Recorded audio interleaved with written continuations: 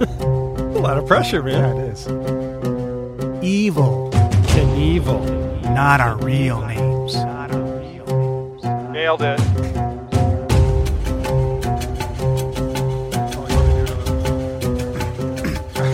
Oh, you want me to do my bit? Okay, here we go.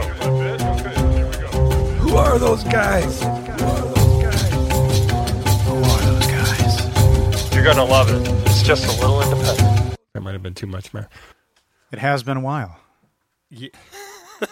I know. I got like the seat normally has my ass cheeks, like indentations, and now it's like it's like we've missed you. You've been away. Yeah. It's been more than a week. This movie was fun. I'm psyched to talk about this one. Oh, yeah. Yep. Coming up with intros, right? One of the hardest things you can do after a sweet intro song. And that's what we struggle with. Hopefully, if the listeners have been with us this long, they've seen our journey over time and how we've started this podcast. The legions. Yeah. The legions of followers. Hopefully, you are all having a great day as we are, friends. Welcome to A Little Independent, the movie podcast where two friends talk about independent, obscure, just plain weird movies. My name's Ryan. And I'm Todd. Hi, Todd. Hi, Ryan. She's back. Yes, she is. You doing okay? Yeah. Yes. Doing great. Great weather out today. I've watched, since the last time we recorded, I've watched a ton of movies. I've been, because sometimes I feel like I don't, or I get, I try to quantify it, because we do this. Uh-huh. And I realize how little I've texted you about some of them lately. And maybe I'm just insecure because we do this. And I'm like, I can't bother Todd all the time now. You're keeping them to yourself? Yeah, I guess, yeah. I'm kind of shifting the way I think of things maybe because of this podcast. So Well, me too, because I bought that, I mentioned it before, I bought that little journal at the back to school sale at the dollar store, and so because you forget, you watch so many different things and you forget. Yep. So it's kind of cool. Yeah, like that Bob Ross documentary I texted you about. I Yeah. just kind of remembered, and that was a while later. And there's been other stuff. This really bizarre movie with Crispin Glover. I can't remember the name of. Yeah. And they just kind of float back whenever they float back, and I wonder why I think of them when I do. It just from the memory, the comes up through the cobwebs, Well, I watched. So it's October. And so every year, every October, Jess and I watch a horror movie every day, or as many as we can, horror movies. And so we're not too far into the month, but I think, no, it was 2 nights ago, I watched Terror Train. Have you ever seen Terror Train? We've talked about that. I thought we had. Did you see it Do at you the remember drive-in? the story? Did we tell this story? Well, maybe, but that's why I wanted to ask. It is the movie I went to on my first date. That's right. Okay. Yeah.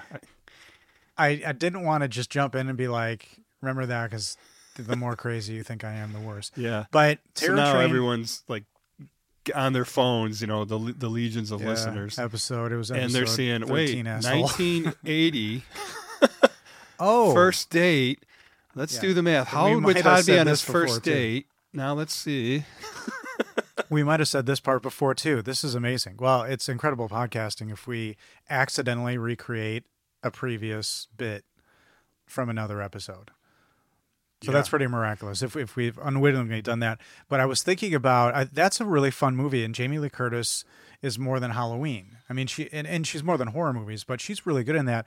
But David Copperfield, I forgot he was in that because I hadn't seen it in a while. And I don't remember it. He's in it. I don't. And as far as weird, I don't know if I call that a cameo.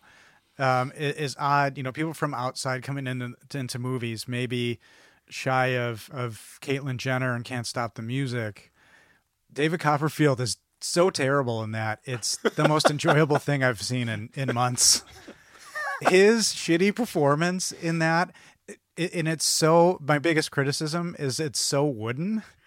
It made your day? He has this like highly painted face, and he's just like, I know listeners can't see it, but he's just like, and he's a ruse as far as the plot, but you'd think a magician like him would have more charisma, so they must have stomped down his. Well, I gotta watch it now. It's great. I gotta rewatch Super fun.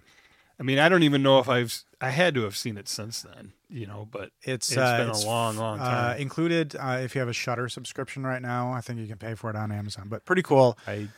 Terror Train. But we're not talking about a horror film today. No. Last week we did. This week we're not.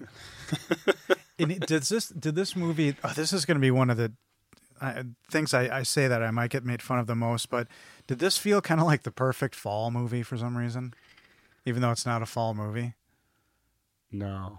Okay. I mean, I didn't get that. Okay, we didn't connect on that, everybody. Yeah. I will say the sunshine and there was no nighttime. Yeah. And the sun was out and every day. It's a very colorful film, very bright. But it just, I just felt like this time of year was a good, this has been a good movie because and I don't know if we've said this before. I've said this before, but I have not seen this very popular classic. I'd call this a classic movie. That we're doing. Wait. I've not even told you that. This was your first time. Not 100% all the way top to bottom, no. I'm aware of everything surrounding it, all the pop culture. Yeah. I'm aware of, and that's what's staggering about this. And as we get through this podcast, it's similar to what I know, and you know this of me, what I know of Friends, the TV show, and Seinfeld, the TV show. Yeah. Never seen an episode of either of them, but I know the No Soup for You, and I know Smelly Cat Song. I was in the pool. Right. So all that stuff that is so iconic. Yeah. I know of this movie, but I've just never seen it. But you never watched it? No. Oh, this is awesome. So we should probably say the movie. Yeah. I wonder if people can guess right now. 2004. Maybe we can create a home game. Sundance 2004. So this is a movie I've not seen. Independent, decidedly not horror. 2004 indie. There was a short film, about 8 minutes long, made of it first in black and white. Yeah. Film school students graduate, make their first film. Okay, now this is enough. This is a home game. If you've got it, just email us at alittleindependentpodcast@gmail.com if you have the answer. If not, just continue drinking. We won't see it immediately. Yeah. But the film is 2004's Napoleon Dynamite. Yeah, and this came about as my choice. This is our first. Episode 23 is our first request. Our first requested movie. Yeah, it came about at work, oddly enough. Forgive me if I'm hearing this wrong, but this was from a group of younger people, like younger than us, decidedly, who were kind of interested in this concept, but said, this is an indie movie that resonates with me. Yeah, we're at work and talking about the podcast I do. I think it was probably a podcast night or something. Yeah. And one of the interns said, is Napoleon Dynamite an independent film? And I go, yeah. And you got to do that. And then another one, you got to do that. And then somebody been on an office, around the corners. Chimed in. Yeah.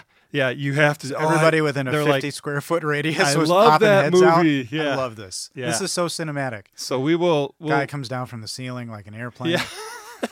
little duck comes down with a sign, Napoleon Dynamite. So you had this little cinematic moment at work. Yeah. So a shout out to Maggie the Intern. So Maggie, though, what I was trying to say is college data, because I was trying to... Yeah, she's probably 21, 22.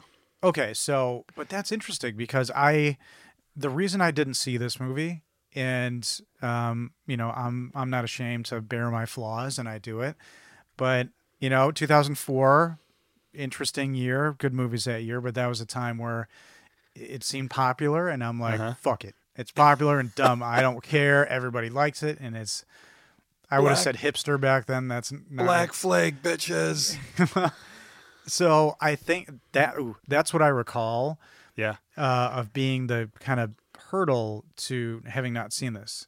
Having said that, I've admitted on so many occasions to you, to my lovely wife over the years, that I'm an asshole and I'm wrong about a lot of stuff. So... after hindsight, and I got back, I could get past the douchebag that I truly was for, not seeing a movie because it was too popular. Now, when Netflix comes up and it says most popular in the U.S., I skip that real fast. Because I don't want to be lumped in. I don't want to be lumped in with those people. But so you're still somewhat of a... I ended it that way to try to be funny. I don't know if I sold it right. But I think that's why I didn't see this. And... before we get into the movie, I'll start the podcast part of it. That dance Yeah. I'd seen part of that dance. I had no context. So know that I went into this movie knowing pretty much everything, every meme, every GIF. This is inspired. Okay. The dance, but have no context for any of it. Of how it all. I have put context for, gosh, jeez, Dang it. sweet. I have now, before seeing this, I have concept of tots. Now I've seen the movie, I get it, but Yeah. tots. Yeah. So all of this was in my head before going into this movie completely blank. Oh, that's pretty cool. Okay. Yeah. No, But I think and having that's said awesome. that, I do have questions, and you may know. Yeah, and this the was world in may my know. independent film wheelhouse, when I was, the studying years, I mean, this is, if swimming pool was this time frame, Yeah. a couple of the other ones I picked or have talked about were all right around this time. Yeah, that's awesome. Yeah. This is billed, and I think I may have to go back. This is the first movie we've done that is just a single build genre. Guess what genre? Sci-fi? John Heater's hair is bordering on sci-fi. Oh, we're going to get into how relevant any of that stuff is still today.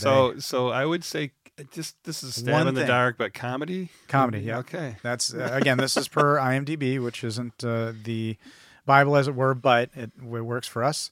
The description of the film: a listless and alienated teenager decides to help his new friend win the class presidency in their small Western high school while he must deal with his bizarre family life back home. Yeah. They gave away, though, win the presidency. They kind of, Decides spoiler to help alert his there. new friend Win the spoiler. See, God. Todd is Dang it. is on another level because I don't know how much I've looked at this in the last few days. Didn't pick up on that at all. Oh, I got lucky. What a spoiler! IMDb, you fucking up. Yeah, So change that shit. they didn't have to put win in there. It helps or Helps his new participates friend, or be a part of. I think that's a really apt description. Aside from the spoiler, as you just said. Yeah. That It describes stars John Heater as the titular character Napoleon Dynamite. What do you think? So this is a breakout role. This is an actor's first movie. the movie. Right. Admittedly very successful. Yeah. So what do you know him from? What are the big ones? What John Heater, the actor? what Yeah, are- the two would be Benchwarmers and Blades of Glory. Though I don't think I've seen either one, but like I know of them, and I know that was what he picked up from this. Yes, you're correct. And he was also supposed to be the next Will Ferrell.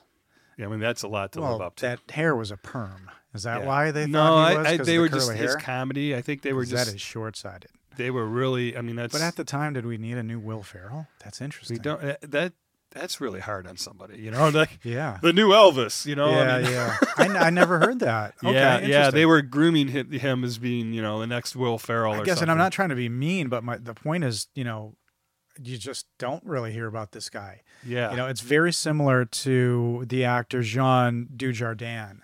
And he's somebody I don't think a lot of people are super familiar with, but John Heater reminded me of him or vice versa. Yeah. In that I was familiar with this actor from a bunch of French films ahead of time, and that sounds so fucking pretentious, but he's French, and he's a really great comedic actor, a series of movies, these spy spoofs called OSS 117. I've talked to you. He's the guy with the big smile and that laugh. Yeah. And then he does this movie called The Artist. And it's the same director of those spy movies. And Yeah. he wins the Academy Award for Best Actor that year. I forget, 2011 or 12 maybe. And then nothing, Yeah. and John Heater kind of feels like the same thing. Well, those were two pretty big comedies that he got into, mainstream movies that he got in. That's the only two that come to mind, but I know he's done a lot of stuff. Yeah, he's got, John Heater has 84 acting credits. In 17 years. So That's a lot of stuff. His next big movie after this was School for Scoundrels. I remember seeing that. That was him and Billy Bob Thornton. Blades of Glory. He's done voice work. Did you know Napoleon Dynamite was a cartoon? There was a 2012. Yeah. And then once again, Fox canceled the two words that you and I hate to say. Right. Are canceled by Fox because of our beloved Firefly. We can go with 3 words on that one, but yes, Absolutely. Yeah. And John Heder, though, was in a movie called Ghost Team. I can't remember the year, but it's got Justin Long and David Krumholtz in it. Two like fun, younger kind of character actors I like. So I'll see that. But John Heder, I have seen him recently in the 2020 film Tremors, Shrieker Island. I have not. And I haven't seen the two new ones. I've said it here. I'll say it anywhere. I love all the Tremors movies. Yeah. Love them all. And this was the last one. So John Heder kind of, I think, takes over for the Jamie Kennedy role. But he's in the and again, I remember watching that thinking, oh, this is that Napoleon Dynamite kid. Thinking the same thing. Like, he was supposed to be huge, I'm guessing. And that further kind of made me didn't want to watch Napoleon Dynamite then. But you said how many? 74? 84 acting credits. He's a strict Okay. Mormon. He said, he's been quoted several times saying he'd never do an on-screen sex scene, ever. I think, thankfully for us. And he speaks fluent Japanese. Well, So interestingly enough, his dance moves were very Michael Jackson-esque, very pelvic thrusty. The dance So- was pelvic-y, yeah. Yeah, that's interesting. And Mormonism and religion really is like kind of an interesting theme throughout the film with the actors and the directors. Second build is Efren Ramirez as Pedro. Yes. Had you seen him Oh, before? yes. What in? Crank. What are you? The first time I watched Crank, and he came out as the effeminate male, shall we say, and just killed it. It was awesome. He is so good in Crank 1 and 2. He's in 2 as well, and I don't think I've seen. I love 2. this guy. I love this guy. We shouldn't talk about anything else, but it's notable. His first film was the 1994 horror comedy Tammy and the T-Rex. No way. Yes, starring Paul Walker. 94? Yeah. So Efren Ramirez 10 years before had been this. in way more movies than John Heder. Yeah. Yeah. And this was John Heder's first This is film. his first, after the short. So he's done a whole bunch of stuff. He did the voice for the Napoleon Dynamite cartoon, Crank 1 and 2. What's interesting is John Heder and Efren Ramirez both have twins. They both have identical twins. Yeah. So in case you didn't catch that, because we jump back and forth, Pedro and Napoleon both have real life twins. So imagine now being famous, imagine 2004, 2005 and being one of their two twins. Yeah. And I actually did some gigs with Vote for Pedro t-shirt because the singer or guitar player made t-shirts, and that was his thing, and I forget why, but we actually did those exact As shirts. soon as that shirt came out, I'm like, fuck no, I'm not Oh, watching this movie. Hell no. It was a soon beautiful as that 80s happened. tribute with the armband. Oh, we actually played some gigs wearing those. It was hilarious. Efren Ramirez was also supposed to star in the 2007 remake of Revenge of the Nerds with Adam Brody. Now, a couple of things about that. One, interesting. Is that Goose? No, Adam Brody. Terrible with the names, man. He's really, really good. And forgive me, he was on a bunch of episodes of the TV show The League. Which nerd though? Which nerd is he? Well, that's the thing. Adam Brody is a super cool dude. So I have no idea if he was going to play the lead, the Lewis character. Efren could probably just fit right in because he's such a kind of chameleon as far as style. Yeah. I thought that was kind of interesting. That project got canceled, so bummer. But what almost got me to watch this movie originally was John Grease, and I think that's how you pronounce his last name. Forgive me if that's wrong. So there's one movie that he immediately popped into my mind from. Uncle Rico in this film. Yeah. Real genius. Yes, Laszlo. That's the one I'm like, that's that crazy dude with the long hair, the genius. Laszlo. I Laszlo? love this guy. Yeah. I really, really do. 1,000%. I think of that. he steals the movie as far as, Yes. Yeah. Because I have questions about, who this movie is even about. And again, I liked it. I really did. I enjoyed it. I don't know how relevant some of the one-liners are today. Maybe so, but it just it's interesting. But this particular actor, he's got 145 credits to his name. Awesome. He's been in a lot. Yeah. Best known on IMDb is best known are, which is interesting, Get Shorty, which I liked him in. Remember Get Shorty? Uh-huh. Great movie. Men in Black, which is stupid. The because, first one? Yeah, he's the van driver trying to get the people across the border in the beginning, and that's it. Oh, don't even remember that. Napoleon Dynamite and Real Genius are his. Jesus. I'm thinking of transgender. Well, aliens, it's the thing now. Those crazy kids. But with somebody like this, 145 credits, he's going to have a movie like Skinwalker Ranch. That's a TV show. And he goes way back. He was on an episode of The Jeffersons. He was on a few episodes of Quantum Leap, if you remember that. Oh, yeah. Show. I love that show. But he's in the 2 Taken movies. I don't remember that. Ironically, he's in a movie called Twin Falls, Idaho. And this film heavily filmed in Idaho. Yeah. And that movie is about conjoined twins. And he's in a movie that I really like called Running Scared. Do you remember Running Scared? No. It's an 80s action movie with the 2 most impossible 80s action leads, Gregory Hines and Billy Crystal. Well, they did another one together where they were cops. Yeah, they're cops. But it's an action comedy. Then I did see it. Oh, yeah, Running Scared. Yeah. That title did not. So this ring guy a was bell. probably a thug or something in that. Okay. Our next actor listed is Aaron Rule, who plays Kip. Yeah. His career began and ended with the movie Napoleon Dynamite and the TV show, the cartoon, and that was it. That's all you can find. He makes commercials. Oh, okay. He's He's directed a couple of shorts, but kind of. Yeah, he's in the commercial realm. I guess he's from one of the interviews I saw. He's pretty successful. Yep. Tina Majorino, plays Deb Majorino. It's just like such an 80s. There's so much 80s in this movie. Well, and she's a child actor, star Yes. kind of thing. Yeah. What do you remember her from? This is from the interviews and such. I don't remember. One comes to mind distinctly. Really? You recognize her? Yes, as a child actor. Do tell. Waterworld. She's the little kid. No. She's got a very distinct look about you her. The girl on the boat The that little he girl, saves from the. Yeah, and he's very mean to. That's. Oh, you just ate 3 days ago. What are you complaining about? You just wait. My mind's been blown. Because I can see her face. Yeah. And that's the growing up. Oh my God. She's in Karina.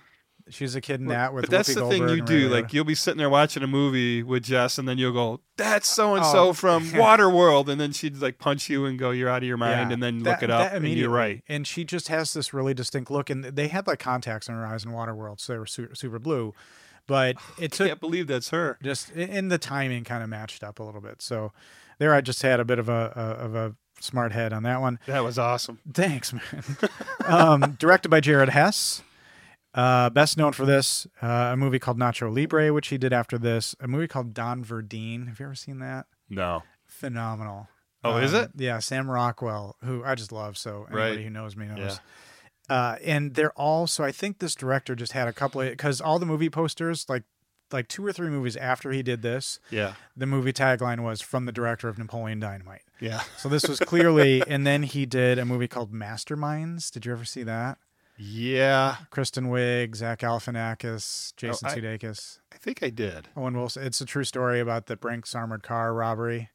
All right. And if It's you ringing haven't a- seen it, watch it. It is so good. Again, Kristen Wiig, I think, is a national treasure. I love her unashamedly, and she just elevates everything she's in. But I think I'm the right person in this. No, I'm not. I'm not thinking of Kristen Wiig. Forgive me. Oh. Kate McKinnon. Oh, I was just about to go. Oh my gosh. You know what? I was about to talk about Knocked Up in the I just had HR a complete scene. meltdown, and my mind stopped working. And maybe Well, because I'm stuck in vain, we'll Waterworld. cut it out. We might want to take, Anyway, we Kate might want to take a McKinnon- break and drink some water because we're both like stuck on a. Watch Masterminds. And this was written by Jared Hess and his wife Jerusha. Also wrote Nacho Libre, Gentlemen Broncos, which is a cool movie as well. Yeah, and the Waterworld character Deb, the girl from Waterworld, Miss right? Majorino. Deb, yeah, she that is Jerusha's character. It's based on her. Oh yeah, Some real life experiences. really? Oh, Yep. that's awesome. Yep. Tagline: 2 of them on the poster. 2. Yep. He's out to prove that he's got nothing to prove. Next one. It's going to be a dynamite summer. Yes. Okay. Because of summer. All right. And who we haven't gotten to yet, Miss Duff. Elsewhere, I didn't list her. Just I really, when I was thinking about But she's got a famous sister. she does. But I just thought those four were really. And she's one of the few that has a first and last name in the movie that they keep referring to. Summer Wheatley. Well, yeah, that's true. Why, That's I don't interesting. know. But And a third tagline, I don't know where it came from, but same planet, different flippin' world. no, I'll go with the second one. I hate them all, actually. I think they're The terrible. second one's not good, but I like the play on words. So there's a couple of stories. I With don't know if you Dynamite. unearth anything about studio involvement, because there is studio involvement in this film, which, it's a cool story because it created a bidding war after Sundance. And so that happens, but it ended up with some studio involvement, which is kind of interesting. But original budget, $400,000. Yeah, and I have read as low as $250 because basically they were all film school students together for the most part.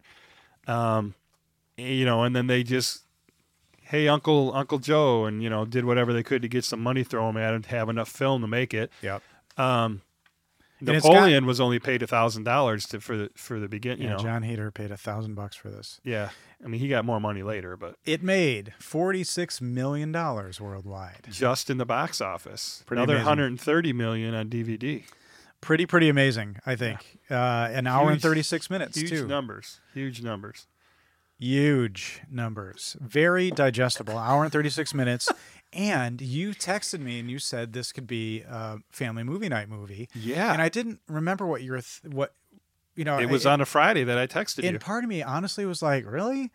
This Yeah. is a PG film. This There's is rated no PG. swearing. I mean, Yeah. there's no. It's very Mormon Yeah. all the way through Yeah. For reasons. because Mormons made it. Are there? Yeah.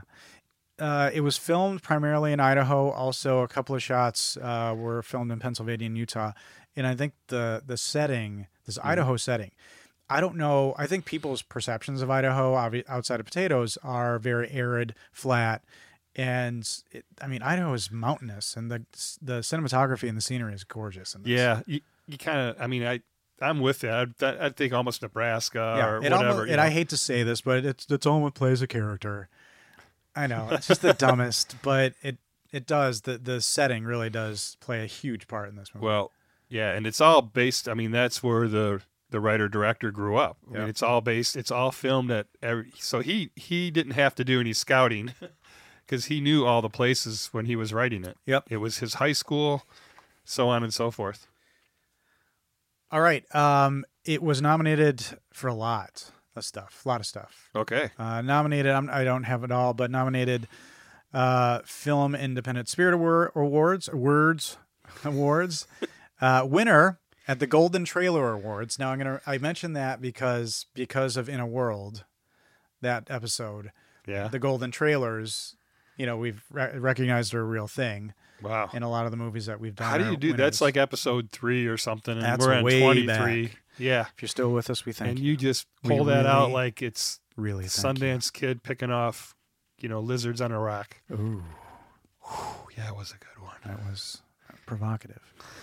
Sundance- But best and- comedy. Best comedy. You know what? You're right. We should take a nap. And We should come back. We should take a vacation first. Like It's a take a comedy. couple's vacation. It's Come back. a couple's vacation. Yeah, I like it. Unironically. Best comedy nominee at the Grammys for best compilation soundtrack album for a motion picture. Wow. Well, they did have some groovy tunes So in it. that's I don't watch the Grammys. I think that stuff's bullshit. But Because Black Flag's look at never me staying nominated. edgy. Yeah, fucking Grammys. But the category is best compilation soundtrack album for a motion picture. So that's essentially somebody who made a really good mixtape.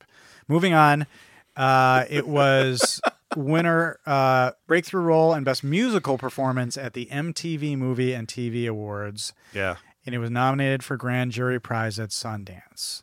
So now from my punk rock days and, the inside of Bouncing Souls album, I forget what it is, and fuck MTV, Okay. So that was probably another big reason Yeah. why in 2004 I didn't see it, because MTV Pictures. And right at the beginning, you got the MTV productions So with the I little even astronaut. got a little like angry in my spine this time, even looking, because I remember seeing there's an astronaut I know, and I'm like, this is fucking, God damn it. And understanding, yes, And that was towards me because I'm making you watch distributed by, so it was still produced independently, everybody. So unfurl your underwear. it. Oh, no. Yeah, this is unfurl your underwear. I guess That is a T-shirt, my brother. It didn't really apply, but I like it. A flag. You I was trying to unfurl say, a flag. Get your underwear out of a So bunch. the but underwear is unfurl. twisted like a flag around. That's what we say. When we're getting intimate at home, honey. Unfurl your underwear. Not pull it aside. Not any Unfurl of that. it. Unfurl it for me. And you say it like Charlton Heston, which is the best. Unfurl your underwear. Nova. Can you even love?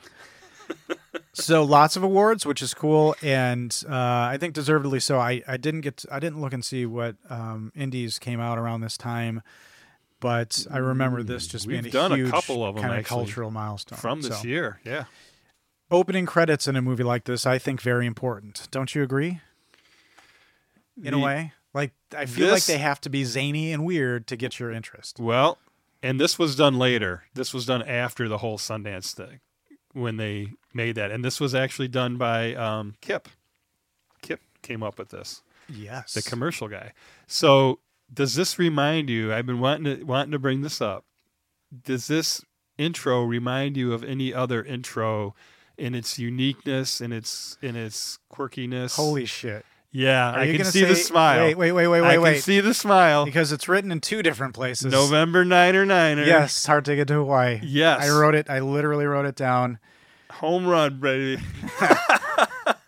Oh, boy. Yeah, and especially when he did the library cards, I was like, holy orgasmic, shit. really. Yeah. We may shut down right now and say we've had a perfect episode.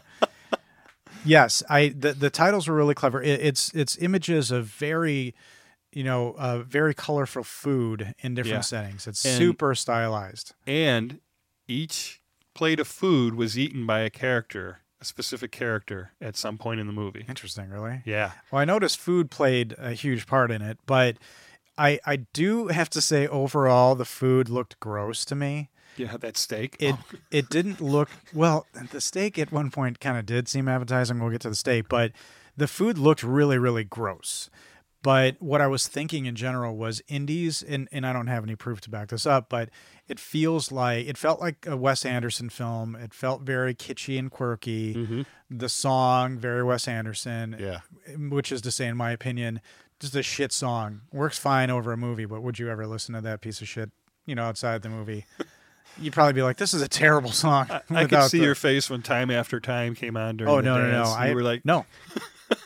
I'm going to disappoint you, I think. oh, okay. Actually. All right. I think all right. I am.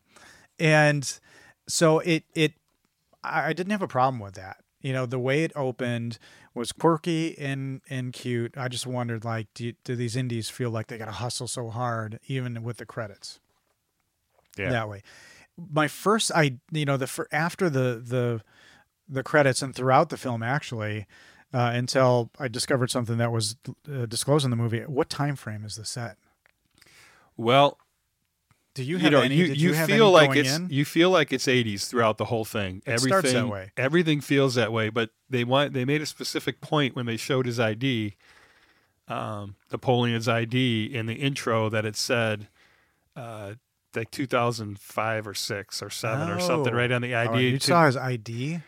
They did his good. ID in the credits, yeah. That's good. In the opening credits, but they wanted you to know that the small town of Prescott, Idaho, is really still stuck in the 80s and 90s. That's okay. I took away from it eventually, but again, I didn't know anything about it. Just pop culture, and I hate MTV. Yeah. So I was open to it being in the 80s and not knowing. So you see what we know later as our main character in Moon Boots, clearly opening a Trapper Keeper. And this is just a nod to people like us. Uh-huh. Jess was just like, that sound. We both remember the feel of that Trapper Keeper. Yeah. But he's got his shirt way tucked in. So he just screams awkward, and I get it. Okay, awkward guy, the crazy perm, the glasses. He's just a weirdo. Yeah. So his little side note, his perm didn't take. The night before they start shooting, it might have been Joshua and somebody else, like come in and they do a home perm on the guy. Oh, on the actor? This isn't real life? Yeah.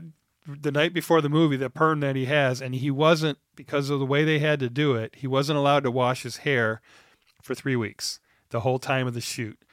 And when they're in the chicken farm and all out there, there were flies, but I mean, he obviously washed and stuff, but he was not allowed to wash his hair for the whole 3 weeks of the shoot because he would lost the perm. I hope he did not complain. I mean, he was getting $1,000 to make this film.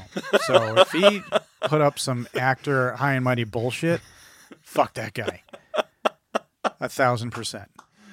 Oh, you're on fire, my 1,000 brother. United States dollars. Yeah. I assume. Paid in $1 bills. So I like an establishing shot like that. I got quirky in the beginning. I get a quirky character. Yeah. Again, I have all this in my head. So I hear his voice, but what I don't know is, does he talk like this all the time? Does he have little catchphrases? So I didn't know what to expect. Yeah, so you're coming at it from a whole different angle. Yeah. Got all this weird I didn't want pre-knowledge, to, but you don't know how it works. Prescribe anything to him, but I knew things. Yeah, the moon boots are like just craziness. And they show that he's really quirky. He sits in the back of the bus, and what I noticed in watching this, and I think really quickly, is this movie has no point. I'm not really sure who it's about. It doesn't have a point. Yeah. There are arcs, and I'm not saying this is an arc, but this movie just has no point. So it's one interaction after another. That's why going through it's tough. We're not going to go scene by scene, but it just, so he's on the bus, he has an interaction, he's kind of mean, and he sits back. And then he throws a He-Man character out the window attached to a line. Yeah. And that's fishing it. line, and why that makes me laugh. And I don't know why that's funny. Anything, Todd, on what that was. That thing being drugged behind the bus it's just funny. And it cut to him, and he has this look of satisfaction. And I mean, not to get too serious, but like I have themes that emerge from this. Yeah. Maybe just mental illness being one. Because I clearly think that this character has severe mental problems. Well, all the other kids on the bus are like elementary school. They're all tiny, and he's like, a senior in high school, a junior in high school. Everything, again, brilliantly, I think, by the filmmakers, make him the most awkward he can be, but in no way, and we'll get to this, but do I think, he's bullied, but he's not passive 100%. And I think he's a psychopath 1,000%. So just in the making, just store that in the back of your noggins. But so they make clear, and I get it, weird just to be weird. He's fishing with a He-Man, and he has this look like it's security. Like, yeah, and I'm sure that somebody did that on one of their school buses, and that's where that came from. So there's a lot of stories of the director and John Heder taking from real life, where they grew up. So that's really cool to know. I like that. So maybe, again, one of them was on a bus with somebody who did that. Right, what you know. And another scene that really kind of stuck out to me, because they're trying to establish Napoleon as a character in different settings. So he's on a bus, and then you're like, oh, he's got to go to school. But it goes right to a locker room, and I'm like, oh shit, right away, because everybody knows, right? That's the place where it's the worst. In our day. Yeah. Yeah. Well, the locker room. I was bullied. I was a bullied kid. And I took my fair share of hits and shots all through junior high and high school. I have a little PTSD. All up until I started playing in a band, and it all changed. Did you get any of that? A little, but not. Oh, completely changed. In fact, the same guys that smashed my trumpet case were like carrying my equipment in high school to set up for the gig at the I hope stage. You savored that, because I did. Do not. I didn't say anything because I didn't want them to turn. Hollywood story of redemption for me. No, once I started playing in a band, I was no longer a target. No, I mean, we played music that they hated even more until Pantera's Walk came out, and then every goddamn dickhead's a big fan of metal all of a sudden. Fucking pricks. So it's all coming up, Ryan. You're gonna let it out. Let it all out. Hey, SNL. I got bits. I got stuff. What I like about, and there's a comedian who does Dan Cummins, he does a bit about compulsive liars, and he says, I love them because whatever they do, he'll this person, and I don't know if it's a stand-up bit, but he's like, I will say, hey, did you do this? And the guy's like, oh yeah, knowing clearly that he didn't do it. Right. And this guy would just feed him more stuff to see how outlandish this person's lies would become. Yeah. And so right away, And I that tied this trait in Napoleon to him because the guy says, what did you do this weekend or something? Yeah, this summer. What'd you do over this the summer? summer. Yeah. And the most outrageous thing. And he was in Alaska hunting wolverines. Yeah. Oh, really? What kind of gun did you use? So And he's then- feeding yeah, them, yes. just like you're saying. Exactly. Yeah. A 12 gauge. God, what do you think? What else? And He had to save his cousin. I had so much fun with that scene. Yeah. Not just because of that comedy bit, but because, and that's when I start to, ascribe traits to characters. But right away you have somebody who's kind of maybe an aggressive narcissist. He's mean to a little kid, and he's got, some kind of obsessive compulsive issues or security issues. And he's got the with line He-Man. thing. And the metaphor on attached to a line, right? And then, so right away, I don't know why I'm, putting this guy on a couch right away, but it was fun to break this dude down. But Just I'm how like, you were watching it, I guess, and right? I didn't know where this dance came. So the dance could be in the middle, and there could be a horrific murder for the rest of the movie. No, probably not. I'm sure I would have known. A la Carrie. And what I noticed throughout his performance, and right away, I think he establishes himself pretty well into his cadence, is the little thing where he cocks his head down, and his brother does it too, security, gesture, whatever. But his eyes are closed, 80% of the movie? He closes a lot, yeah. And again, I'm like, okay. Because he's all this in his is head, it's all... But it makes for an interesting character, because what is he going to do, or what's the point going to be? And some could say there was no point. Yeah, the story about Nessie being blown up by the Japanese scientist, and that whole was speech in the beginning. Pretty funny though, actually. Yeah, but right. Yeah, so great lies, and he gets and we see him get a little bit bullied. He's the headlock move that this bully has, and he goes to the office. I remember the nurse's office and having to use the phone. So I still don't know the time frame, by the way, because I haven't seen like a car or a cell phone. Going in clean the first time. Right now, I'm in the 80s, or very early 90s. Right, because he doesn't use a cell phone to call home. He uses there's the no school sign phone. of any of that technology. Okay, so which is interesting, because you said by his ID, if I was more eagle-sighted, I would have known it was 2004, and then been like, what the hell's going on? Would have confused. So questionable filmmaking decision, I guess, but. So he wants to go home. He calls home from the school nurse, and again, I don't want to overdo this guy's voice, so I don't want to do it the whole time. And people and are waiting for it. This is what they're listening. He says for. he doesn't feel good. He calls home, and somebody answers the phone. Yeah. And do you know what his home life is at that point, or no? I don't remember, because he lives with his grandmother. Yeah. And a person you don't know, who you find out later is his brother. So a guy answers the phone, Kip. And he says, is grandma home? And Kip says no. So I'm like, oh, okay. Guy lives, maybe, or his grandma lives with him, what have you. Yeah, this is the first time, because he's still at the school day. So in the scene, you see this guy Kip, and he's got greased down hair a little bit and this crazier mustache than even I had previously. And did you notice in the food is a huge theme in this? In the background, my first huge laugh in this movie, in the background with Kip is a huge pile of grated cheese.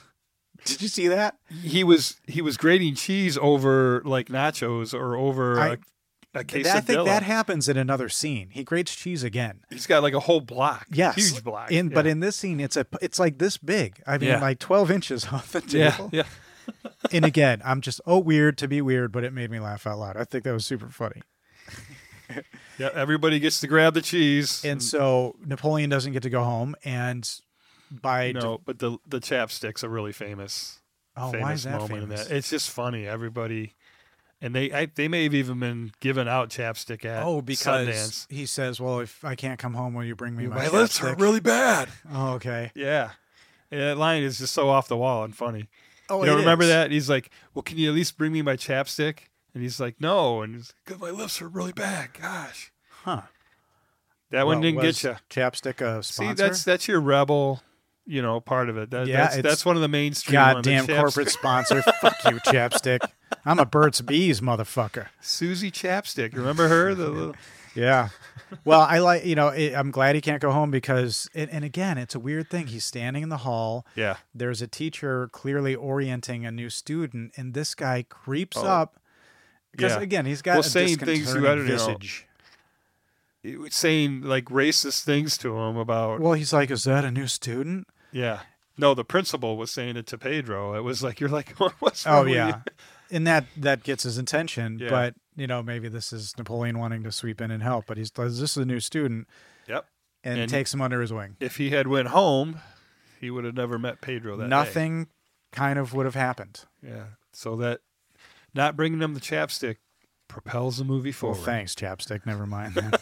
And I like, the introduction. And again, from what I know these two are chums. Yeah. So this was kind of like the origin story of how they met. Well, and the vote for Pedro T-shirts and So again, I knew there was an end game of sorts, but I didn't know where that was. I didn't know if the president was in the middle or what have you. Yeah. But then this leads to one of my I laugh every time scene. So the introduces is kind of bike do you have? It's called the sledgehammer, and then the whole pegs and.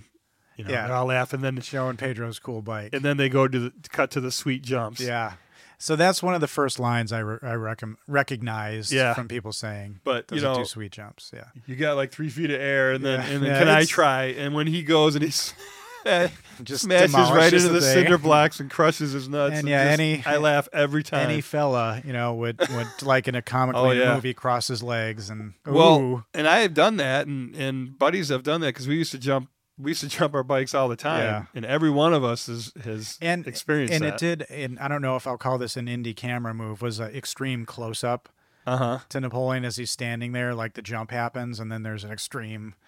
Oh, okay. I feel like that's an indie camera move, and I may be totally ignorant of that. But another thing that anchored this in the 80s was when they go inside the house, and it's the split-level house.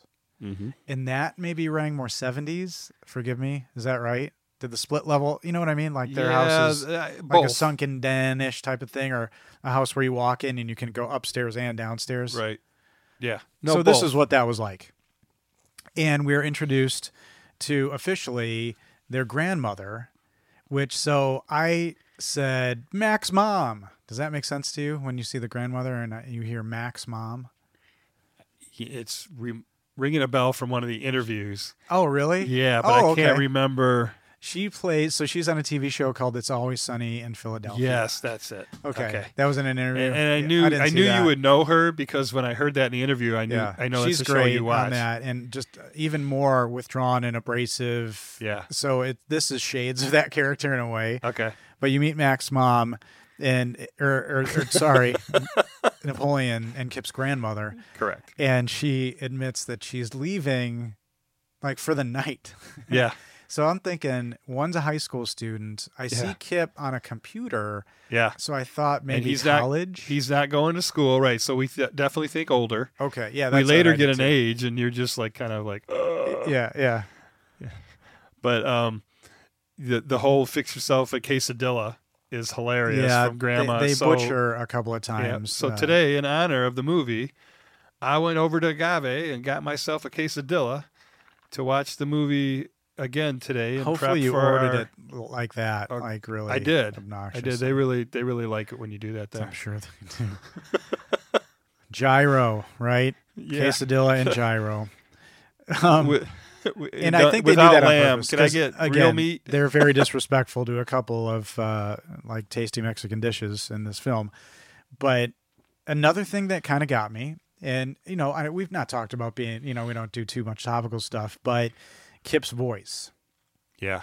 Now this actor makes a significant choice, or I don't know if it was written this way, but he's got this very effeminate, approximating stereotypical gay voice, but it's not. And I was trying to think, like it wasn't super offensive to me.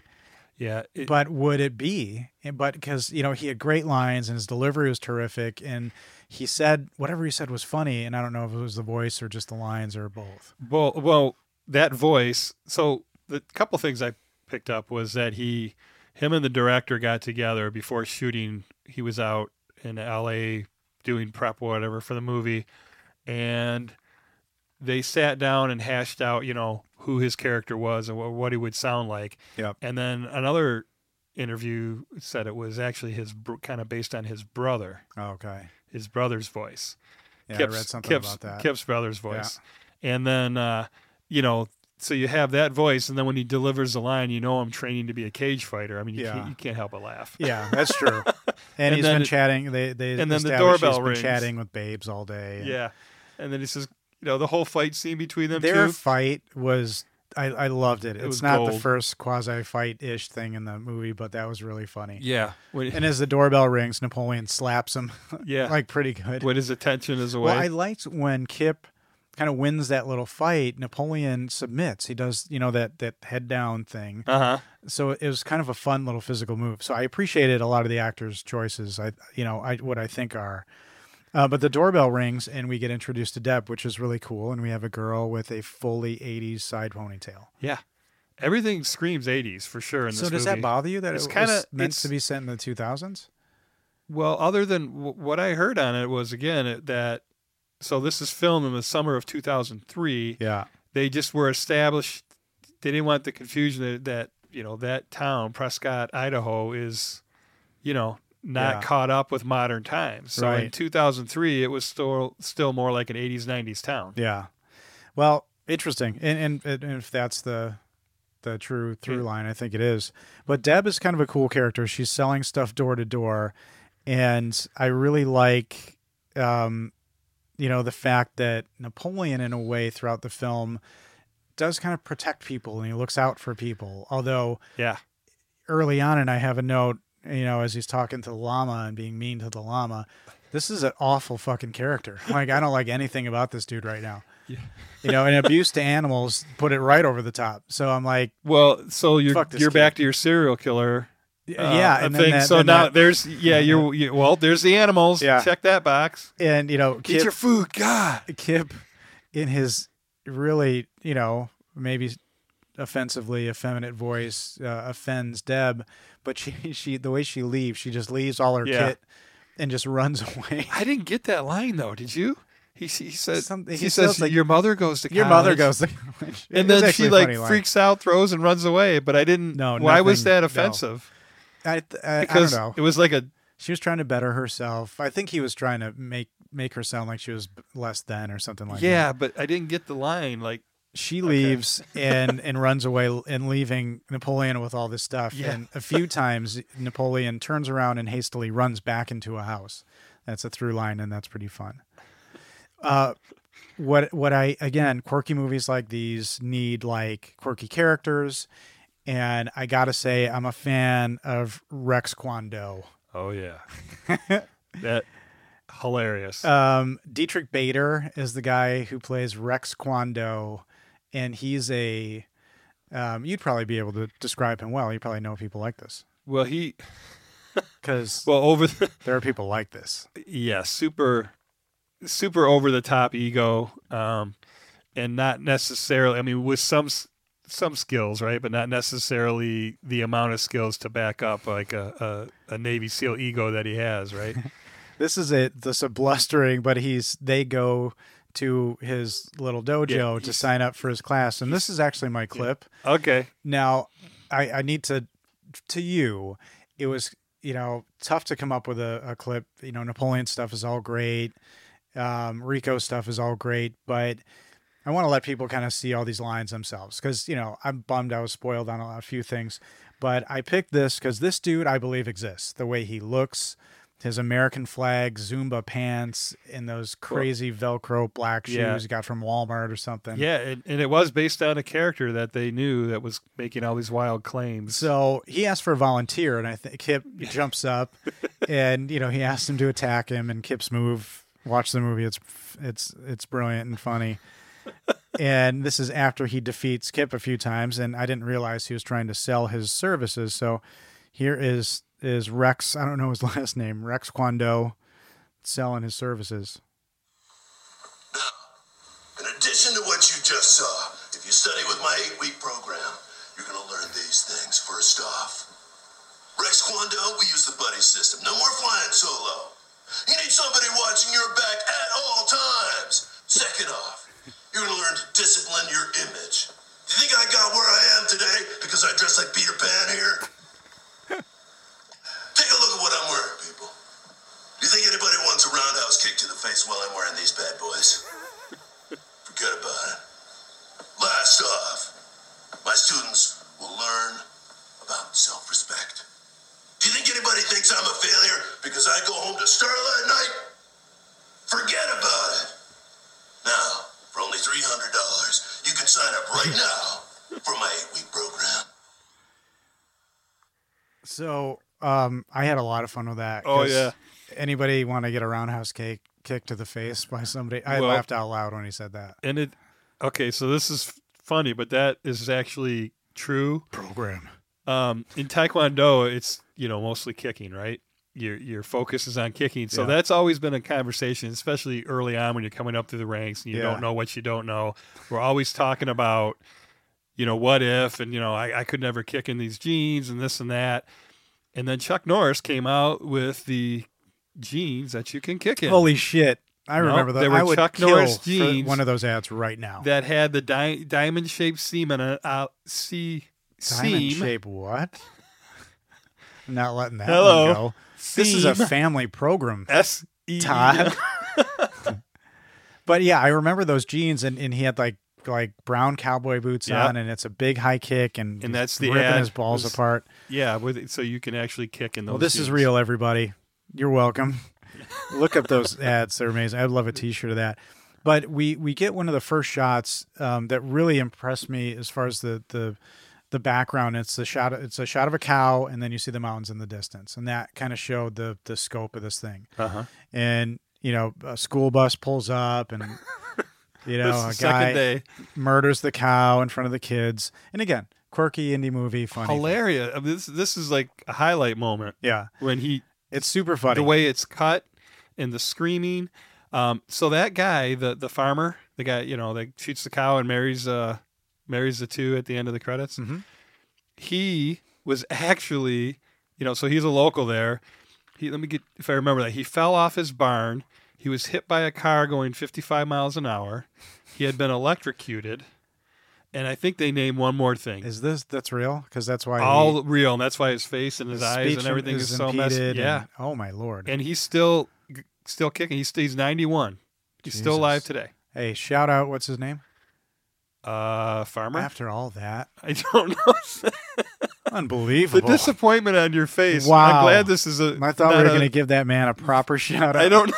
Well, you got all the notes there, Mister. I typed my notes and put our logo on I'm them. not saying I do. I'm not saying I don't.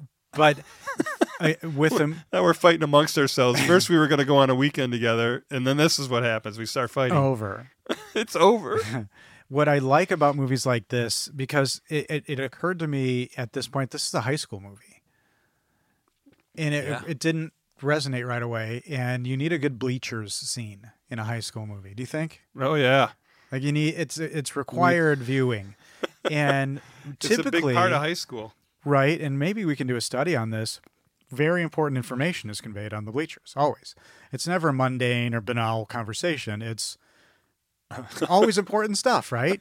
Yeah, I never thought about that. I think- that's your kind of thing. I may be come up full of with shit that on stuff. that. But what is revealed here is that there's a dance, and Napoleon has a girlfriend, but she can't make it here. She's from Canada, or Yeah. it's the classic here comes the next Canadian big lie. girlfriend. Yeah. Yeah. So I'm like, okay, he's making shit up, and it's fun to listen to. Well, and there the you picture go. of his girlfriend was a glamour shot that Deb Oh, left that on Deb the left, porch. right? Yeah. So So there's you another even big see lie. it. Yeah. Okay, it's reinforcing psychopath. Then he asks about Pedro's mustache, because that's an elephant in quite a few rooms. And this is, he's a boy in high school, and he's got Well, a pretty when you- significant mustache. You're going through puberty. That's Yeah. those who develop first get all the attention, right? Yeah. And so it's a fun little conversation. You're teeing up who are they going to ask, but you're thinking Yeah. they're the nerds. They shouldn't. And he points at like, yeah. But Pedro the- says, I'm going to ask somebody. Yeah. Oh, that's cool. but then so, so this is where tots come in. What the fuck is with the tots? it's great. It's Idaho. Because So Napoleon loves tots because he wants Pedro's additional tots that are, did you see, stacked in a triangle on his tray? So that lunch person, crushing. Do you imagine I think what he it stacked takes? them when he got to the table. Or do they glue them together? And I just never hope they saw can a bite lunch through it? person. They don't have time. That stuff's just slopped on your plate, You know what? and you move on. This is, people listening, this is a perfect example of the dichotomy, wonderfully so, between the two of us, because I thought maybe in my mind The that lunch was a person magical took school. the time to stack all that up. You said maybe Pedro's a little bit of a weirdo and he stacked his tots, which is much more plausible, and I commend you, sir. Well, it was more along People the lines have heard me lose my whole mind twice so far. It's more along the lines of a lunch server's not going to do that or take the I time thought, to do that, you so know you what, had to do it at the I'm table. in a movie. I was thinking the best in life, Yeah. and I fucking blew it.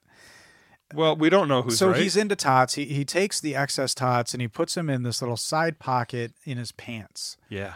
80s all the way. That Parachute pocket. pants. Yeah. Yeah. And he's in class, and I'm like, okay, what's the tots? And he's doing a quiz, and he very methodically opens the zipper. Good filmmaking.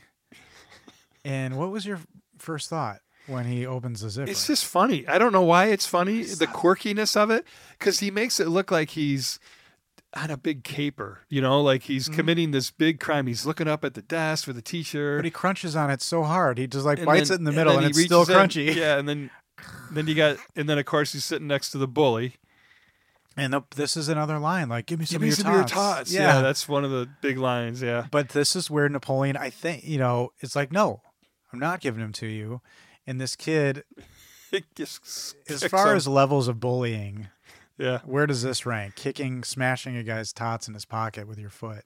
Yeah, it's not as bad as a A headlock. kick. So, yeah, some of them fall out. But he's like, again, Yeah. freaking idiot. Yeah. So this is one of those things that you hear. But so he's not totally passive. Maybe I'm giving him too much credit. But, he kind of called that guy an idiot, and that kid could have retaliated. So Yeah, he's not you wouldn't have done that necessarily, because he in the out on the playground was just he'd have beat annoyed. the shit out of you. Yeah. He was just annoyed. And again, I'm like, psychopath. This guy's taking the abuse that he needs to take. It's all bottling up to spill out someday later. And while he's I holding really a poodle. liked when in the lunchroom, I think maybe it was earlier, when Napoleon goes to talk to Deb, and he's clearly maybe sweet on this girl, and he seems all the creepier because he's like, I've got all your stuff in my locker, and now there's no room for my nunchucks, which is funny. Yeah. But he's clearly trying to connect with her, and she's maybe not having it, maybe having it. You can't tell. But at the end of the interaction, with her mouth full, she says, "Where's your locker?" And I don't know why that was so charming to me. It was super quirky and super 80s. Yeah. Like I could see Ali Sheedy doing that. Okay. Ali Sheedy with her mouth full saying, Yeah. "Where's your locker?" Absolutely. I'm there. Breakfast Club Ali Sheedy. I'm feeling it. 100%. And she crumples up, cornflakes and puts them on her sandwich. Because Redhead's not going to do that. That's right. Claire? Summer wouldn't do it. She wouldn't be girls. talking with her mouth full. Yeah. Everybody's mean. Everybody was mean back then. Everybody's mean now. Mean girls. Everybody is mean. But, again, Napoleon isn't super passive. I think he's definitely probably a psychopath. And now we have, I think, a pretty decent character introduction to Uncle Rico. And I was waiting for this guy the whole time. Oh, yeah. Took a little long for him to be in the movie, I'll have to say. So directors, Well, because you were waiting for him. yeah. Because I knew he was something going. And him, nothing. I knew nothing about if he was going to be doing a voice. Clearly the wig was hysterical. Yeah. So I had no idea. So what did you think of the character introduction? The van and the football and the Yeah, it's funny. VHS. It's really funny. He's somebody who's clearly stuck in the past, but he comes because we find that grandma was like dune buggying or something, and she breaks her coccyx. But what does he call it? He says it's something totally wrong. That's what he says. No. Coccyx Coccyx. is what it is. Yeah, he says he- it wrong. Oh, that's He what says I like heard. coccyxes or something. Pluralizes it maybe. It's really, yeah, it's funny. Yeah, because that's what he. Yeah, I just knew that's. It's what he a funny said. bone in your body to say. So if It's like the tailbone, isn't it? yeah, it's like that little triangle bone at the base of your spine. So if you want to say, you're- if you're kids and you want to say a bad word, just be like coccyx. Guy's being such a coccyx. Satisfying. I didn't try it out earlier. I wrote it down to say that, but. And Uncle Rico is in a van or in an RV, so I'm getting the picture. This is a guy who lives on the land or whatever. Well, he's got his clothes on the line, strung out, so he's very living in his clear, van. You know, but he's in the house, and this is our first food thing, and maybe that tied to the intro. He's eating the steak and gravy. Like maybe it was heated up. Did it look like a Hungry Man steak to you, or did it look like a real steak? They led into that she was having, Grandma said she was having the steaks delivered, and it looked like it might have been microwave. It was like a thin, microwave, probably. Yeah, maximum grossness, I guess, at that point. But it just looked really a theme. Like there's going to be a theme, and he's going to be eating a lot. You know, again, maybe imitating Brad Pitt, but he does, and he ends up. Uncle Rico, it doesn't seem like a good thing that he's there, maybe. Like they don't seem very excited he's going to be around. Right. But they don't see him much. Yeah. So I get deadbeat uncle, whatever. And Rico takes Kip to the diner. And I like that scene because it launches a trajectory that this movie I didn't think was going to a certain place. Yeah. Where they talk about making money. Yeah, trying to make money. Because he's got a babe online that he wants to get her on a bus ticket from Detroit. Oh my God. I cannot tell you. I'd probably buy this movie just for that element of it. I was so delighted when how that played out. Yeah. But so Kip has another imaginary girlfriend. That's what I'm thinking. And he's talking about You totally think this. Yeah. And so is this in like elements of The Graduate at this point?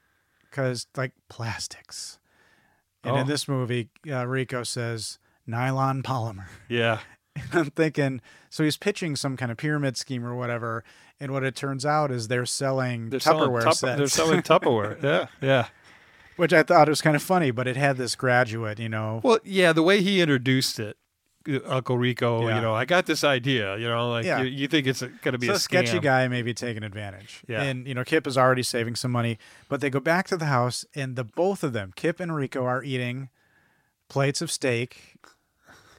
So are we to assume Rico ate that steak, went to the diner, ate all those onion rings and everything else. In the milkshake. Then back and another steak. And this was kind of an interesting moment because Rico has this, he's living in the past thing because he intros it with a totally ridiculous line like, I could throw my football over them dang mountains or something. Yeah. Well, the state championships, if Coach had put me in. Oh, right. He didn't get into the game and things like that. It plays out throughout the whole movie. And then it leads him to ask Kip about being on cyberspace. And then do they sell time machines or something online? Yeah, or when he asks him, does it cost to be on that? Yeah. And he goes into this it costs this and that. He's, I'd throw you out the damn window. Right. Yeah, that was pretty funny. Yeah, and then then the time machine Rico's I've already taken. frugal. Yeah. And we find out in the next scene, and you see Napoleon at that ball game. What's that ball game where it's tetherball? Tetherball. Plays a significant role in this movie, but Summer hands Napoleon a note for Pedro about because they had dropped the cake off and run earlier at her door. Oh yeah, that's how he asked her. And and we haven't mentioned Summer much, but she's like the the head cheerleader, the popular girl, the one that would definitely win the initial class president. Of Pedro's affections. Yeah, like the popular one. Yeah. In the whole school, everybody knows. And then here this new immigrant goes up and asks her out. Yeah. And so it's pretty funny because he doesn't know any better. Pedro's such a good egg. Yeah, he's just like, there's a pretty girl. I'll ask her. He's so resigned. He's so introverted, but it's the quiet confidence that's pretty fun to see. Yeah. When they go bowling, when Rico and Kip go bowling, that's the first GIF that I noticed. So in the movie, they say yes a lot. So when he does his arm pump, right? When you search a GIF for like celebrating, that's one of the biggest ones I think of a while. You know what? I want to kick my own ass for saying what I just said. Search a gift. GIF, those movable. I don't even want to tell you what a GIF is on this thing. Okay. Well, the best part about the bowling, when I send you a text and there's a movie clip in it or something, response. Oh yeah. The clever girl one today. Yeah, I'm the one everybody's screaming at because he doesn't know what that. Anyway, I hate everything I've said about that. Well, the bumper ball is the funniest thing. Here's this grown man. Yeah. Bowling with the and it bounces off the bumpers 3 times, and then he does the arm pump when he knocks 9 of them down. Yeah, that was funny. Yeah, and again, there's some sense of arrested development in both of these, but I mental illness.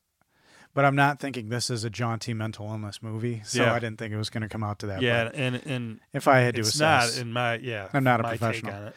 But Rico and Kip are really planning something. They're going to get laminated name badges and things like that. Deb takes the photos, which is kind of fun. But when Pedro's turned down, he says, and this creates tension, I guess, in our leads. At this point, who's this movie about? Oh, it's about Napoleon. I was certain it was about Rico and Kip at this point in time in their Tupperware venture. Well, just from the title, you're going to be focused on because they spend a lot of time on it. That's a good point. Thank you. I asked a rhetorical question. It could have been called Uncle Rico. I mean, and I get that. You have to, But again, even the director said in an interview that I saw that the movie doesn't have really any point, or no plot, rather. It's just it's a character movie, so it's a day in the life of. But in high school, everyone's struggling. But Pedro decides to ask Deb to the dance, and I think that's an interesting conflict. And he didn't know that he had asked her. That was a beautiful part of that scene. She's walking over with the note. Yeah. And he's like, "You asked Deb?" Because he says, "Now who am I going to ask to the dance?" Yeah. And that's when he mentioned, but he's okay with it. But up to this point, I'm like, this guy's going to freak out. Pedro's not going to end. Pedro's in jeopardy. He's going to show up with like a jacket made of Pedro skin. Well, maybe he knew about his cousins. They show up later. Well, that would have been a bad the thing. Protection team. And I love that part of this too. But so that's kind of interesting. And that's the I have no skills thing again on the bleachers. And he says to Pedro, I have no skills. But Pedro very kindly, again, there's little sweet moments. It's like, oh, you're good at drawing. They they uplift each other. Yeah. Yeah. You know what you're good at. And so you're good at drawing. And I think Napoleon says like, I'm the best at it, or the best I know at it, or something. Yeah, exactly. So he says, draw a picture of the girl you want to go to the dance with. And that's great. And he does. That's a really good idea. Yeah. And what I'm kind of curious about, so now they have that. They cut back to Rick, I think, in a scene when he's selling, where we find his DuPont Tupperware. Rick? Rico. You're at first. Did I say Rick? I don't know. Rico, it sounded sorry. Like, no, but I like it. I kind of like cutting it short. Rico, all right, Rick. Just dropping the O. No. Hey, Rick. Uncle Rick. He's selling DuPont to them, and he says, if you buy a certain amount, I got a freebie for you. And out of this box, he pulls a giant model ship. That's got to cost more than that whole thing, a whole 32-piece Tupperware set. It was really funny. And the wife is like, I want that model. That was funny. That was. Oh, and then her disappointment. She really killed it. Her disappointment when he couldn't break the Tupperware. Oh, yeah. Rico asked this guy, you look strong. And the guy looked genuinely ashamed to his core. And her, too. She was just like really head down, shaking, Really powerful. Well, then cut to Kip doing his sale, and Kip puts the Tupperware under the back tire of the van, backs over it, and it just shatters. Explodes. That was good. That's another laugh out loud. You can't help it. That was funny. That was really, really funny. The whole dang it, and he just drives off. Yeah. The little quirky bits are like they're ticks. Napoleon and Kip's ticks. Yeah. I get why they're funny. And there's a funny behind the scenes. God, YouTube has got so much like. You know how it's such a cult film when you look on YouTube and it's an endless sea of stuff. There's a scene where one of they got the one that's in the movie, and then there's another one where they filled the Tupperware bowl with cement. So when it's upside down, the van just backs right over it, like it's legitimately that strong. And of course that didn't work because there was nothing funny about it. Yeah. So. Well, it is funny, and you kind of don't know what to expect. Is it going to work? Yeah. But good for him for his ingenuity. Just blows trying up. to sell. And so you're starting to create some conflict because Napoleon and Rico fight because Napoleon goes to Trisha's house. Trisha's the girl he wants to ask out with the drawing, and Rico's there. Yeah. And it seems kind of like a nefarious thing, like he was maybe doing it with Trisha's mom, but Well, see the he's box. got this is where his creep factor starts. it does. And that then I didn't it like escalates totally. through the rest of the movie. And then again, he's oblivious to it. Yeah. He doesn't realize. But and here from here on out, he is just completely ruining he is. Napoleon's life. He is. And he tells her, poor kid, he's tender and he's a bedwetter. Yeah. And then it turns out this is the girl's mom that he's going to ask out. Yeah. Oh, yeah. So you're And worried then for... and then you're worried about that, but then Yeah. it turns out she just makes her go to the dance. She has with a him. mother. This Trisha's got a mother who's got a heart of gold. And, money is a thing, and Napoleon talks about needing money. So I assume that's why he goes to work at the chicken farm. Well, when you said heart of gold, I went to a different episode. Oh. And I thought maybe you were R.I.P. referring to her Sweaty. mother being an employee of the Heart of Gold in Firefly in that episode. Is that the same actress? No. Oh, But 'cause I did think that actress looked like one of the gals. Jesus. I say gift. From Star Trek Generations. Oh, okay. Deanna Troy. I thought that maybe it was her, but it's not. Ah. But they're at the chicken thing. And again, it's a scene that does it move the movie forward? Nope. It's just funny. It's not necessary, but you've got a pretty famous line when he asks if chickens have large talons, I love that line. and that's another good look off. When he does that. Yeah. I don't It is pretty understand a funny. word you just said. Well, what the fuck is that lunch that they have? Raw There's eggs. a lunch. Okay, is that what it was in that? Yeah. It's raw eggs Ew. and little thin sandwiches with flies all over it. Gross. And then Okay. it wasn't even boiled eggs because he was cracking them and dumping them in So there. what Yeah, I it's thought, raw, it's raw eggs to drink. Okay. Because he puts the egg in, I thought, was it an amaretto sour or a whiskey sour? Putting egg whites on No, a they were drinking classic cocktail out there. little Rocky Horror action. And Okay. swallow raw eggs. Interesting. All right. Well, at this point, I'm thinking there's no way that Napoleon's going to be going to the dance, and that's when we find that Trisha's mom says you're going to go with that boy, which is it's a nice thing. Yeah, but the look of disgust that she has throughout that, Oh, and when yeah. she's looking at the picture, Yeah. and But that was really she did a pretty sweet. good job. So now okay, he's going with somebody, but and it's still not going to go good because she Right. is being Pedro's going forced. with somebody, but they're going.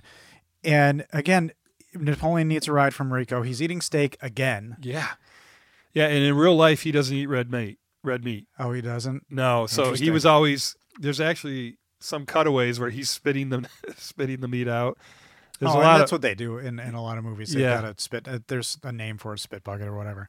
Because that'd be tough, take after take, to just be eating microwave steak, because that's probably what it was. But Rico reluctantly, says he's going to do this, but he's got to stop on the way, and it's under the guise of selling some. Is Rico a prostitute? no. He actually has the product with him. I know, but It's just the they're guys. just kind of making a point, as this lonely-ish lady comes to the thing. Well, I got the stuff that you want. Ha, ha, That ha. one was was like a lady in her 80s. I could see it if it was the previous But in client. keeping with his increasing creepiness. Yeah. I mean, you it's know, not. No, he doesn't I take have that a- back. It's not his- creepy. It's his only job. If he's making somebody happy, he's making somebody happy, not hurting anybody. But this is taking too long, so Napoleon decides to run to his date, Just take off running. and it's just a Down perfect the- shot of a dirt road. That goes forever. That's what it looked like, didn't it? Forever. He looks at his watch and he just starts running. So despondent. So who we find out later are Pedro's cousins. Again, Yeah. like a fish out of water scene. You have this lowrider that comes up with these two Hispanic men, Yeah. and it's supposed to be menacing, but it didn't, really strike me that way. Well, they're so in the middle of nowhere. Yeah. This looks like it was straight out of, the downtown of whatever major city. So he gets his ride, and it's the fun little shot right from the kind of like a shot on the hood of the car, and it's the two tough looking guys, and then Napoleon's in the back, Yeah. 3 feet taller than them with that huge afro. The unwashed. It looks really funny. And the dance, again, kind of a scene that I don't feel was super, super necessary, all of it. Nothing really necessarily happens. Well, it just takes you back to that time and place, because everybody's not really. It's during a slow dance song, right? Yeah. And then they're playing the 80s song time after time. And nobody really knows how to move or dance. It's kind of awkward. I thought they made it seem, because Trisha bails, but when with Summer and her boyfriend. and Pedro comes up with Deb, and they look super 80s. Pedro's got the blazer with the sleeves rolled up. Yeah. So again, 80s. And she's got the poofy shoulders on the dress, which was an actual dress. And Pedro says, "You can dance with Deb," which I thought was sweet. And time after time, like you said, and you've heard me say, seeing Cyndi Lauper live was an amazing, amazing thing. You mind if we dance with your dates? Yeah, but what I thought was interesting is they show Napoleon and Deb dancing old school, like we used to in 8th grade dance, 8 feet apart, hands on hips, hands on shoulder, but everybody else around them were tighter and closer. So it made them look all the more, they didn't look awkward. They're like not looking at each other. Because you didn't talk to the girl back in the day, or unless you were a baller. I didn't. Well, they had a conversation while they're on the dance a little floor. bit, Yeah. but it kind of ended with them. He said, "I like your poofy shoulders," or something like that, and that's a big line from the movie. Now I realize we're about halfway, more than halfway, and we get into what I see now as the meat of the movie is that Pedro decides to run for class president. Yeah. Yeah, they even well, so I was when curious they taped about up all their, that. Like that's where the okay, so now it's this kind of underdog is going to try to win class president. Now, was I totally thrilled with the idea story-wise? No. I don't know if I cared a ton at this point, but I cared kind of how quirky it was going to be. Because, Pedro has doubts too, but Napoleon says, he's got a sweet bike, he's good at hooking up with chicks, and he's the only kid in school with a mustache. Yeah. And that's why I should do it. And that's kind of a sweet little thing. But they go back to the house. In my second laugh was the time machine. Oh, yeah. When Napoleon sees pieces, no, it's a fully put together contraption. And it's a time machine. It's a real thing. That was something that was ordered. You could order years ago. That came from a real story. That was funny. Yeah, and my biggest laugh was just right after Summer gave the note that said no on it, when they did that hard cut to Napoleon being slammed into the locker. And then he does that stupid weird kick at him as an idiot. Yeah, that's what I'm saying. I mean, that was my he's not totally past biggest laugh out loud. That was your biggest up to that point? I think so. Yeah, for sure. Every time I just lost it. I think the sound effect too of him hitting the lockers. Yeah. Oh. And the milk scene in this was probably the grossest thing I've ever seen in any movie. It got into an onion patch. Any movie ever, when he drinks that the milk. 4-H club. So that National FFA organization is real. It's a 501 youth organization. So that's like a real thing. Yeah. But it was so gross. But they show that he has these odd talents, like the sign language dancing, and he does this, kind of agricultural club where he can tell what's the components of milk right from an udder or something. Yeah, and then they both won medals, that they wore into school the next day from that. Oh, I didn't catch that. Yeah. Okay, so they were really good, because Napoleon really good at it, and Pedro also really good at detecting what was wrong. the udder that was out of again, the more additional just bizarre udder behavior. And it's revealed that Summer's also running for president, so that's fine. That's cool. There's got to be conflict, right? Yeah. The popular girl versus, and are they the only two candidates? That's kind of, come on. There's got to be a few more candidates, right? It's low budget. They couldn't even afford another actor to do that. You know how much more casting we have to do? To write more dialogue. Yeah. Are you kidding me? Oh, that's so funny. Well, now here's another diner scene where we get more trajectory, because now it flips, so you have two stories going. You got Rico and Kip's story, and you have Napoleon and now ultimately Pedro's story. Because at this point, Napoleon kind of takes in a way, a back seat. And they're at the diner again, and Kip mentions that his girlfriend, LaFonda, is coming in from Detroit. Yeah. So shout out to Michigan in this movie, Detroit. Right. Yeah, de la Trois. But did you watch this movie with subtitles? No. And I know you see it written later, but it's written, LaFonda is written LaFawNduh. Yes. And at I did first, see I that. thought just because of the subtitles, the subtitle people were being terribly insensitive. No, it's in the title. Yeah. Okay. So I thought the subtitle people are being really mean because that's really short-sighted to tie. And then you like, missed just write 5 more minutes of the LaFonda. movie because you were going over that in your mind. Yeah. And you see it written in the movie later. But why? So I'm like, okay, this kid's ballsy. He's going to make up a fake real person. The whole time I remember the first time I saw this whole time I didn't think she was real. Mm-hmm. Yeah, until she walked off that bus. So I'm thinking, what's Kip going to come up with Yeah, now? yeah. Is he going to pay somebody, what have you? And then Pedro has this weird, his head was hot, so he shaved his head, and now you have him in that wig the rest of the movie, which is hilarious. Yeah. But again, this is disturbed behavior. Yeah, and that didn't make any sense other that's than like schizophrenia. Well, having having tactile like heat on your head. well, the anxiety. It's like the guy covered in bugs in Hellraiser 2. Get him off me! Yeah. It's the same. That's like hallucinations. It had to have been anxiety for the whole running for president Okay, thing. That's the only anxiety thing I could do come up that. with. Yes, absolutely, for sure. And so he's got a wig. The Vote for Pedro shirt comes into play now, just as a fun little ringer tee. Again, Yeah, very yeah, we are. 80s. Oh, yeah, we already did the suit. They're plastering the. He goes to the With the thrift dance. store and gets a suit. Yeah, that was for the dance. So we passed that because that suit scene was a big deal when he was walking slow motion down the road. Yeah. At Sundance, they said that everybody really got into that because they were playing that funky, groovy music, and he's walking in slow motion in Yep, that was in the trailer. I that remember, old I think. suit. Yeah. But they have the montage of them putting up flyers, the A team. So again, Yeah, they put one in the urinal. yeah, They taped one in the Not a urinal bad that you're idea, going to actually. piss all over it. to think about it, not a bad idea. No, but I'd take that hit. you're pissing on the guy that you're asking But you to are vote. you reading it though? You're reading it. You're right. It's going in there. And now here comes another left field bit where you see a nerd, ostensibly, or no, somebody getting picked on. Forgive me, somebody getting picked on by the same guy who kicked Napoleon's tots. Just because he's tiny and had glasses doesn't mean he's a nerd, Ryan. Well, I have one of two of those things. I have glasses. You're tiny. But he, this kid's getting bullied, and they both walk up to him, and they're like, "You're under Pedro's protection now." Yeah, yeah. Well, it was Napoleon. Yeah, and I was like, "What's that all about?" Yeah. And come to find out, those two dudes in the lowrider are Pedro's relatives. Yeah. Do they say cousins?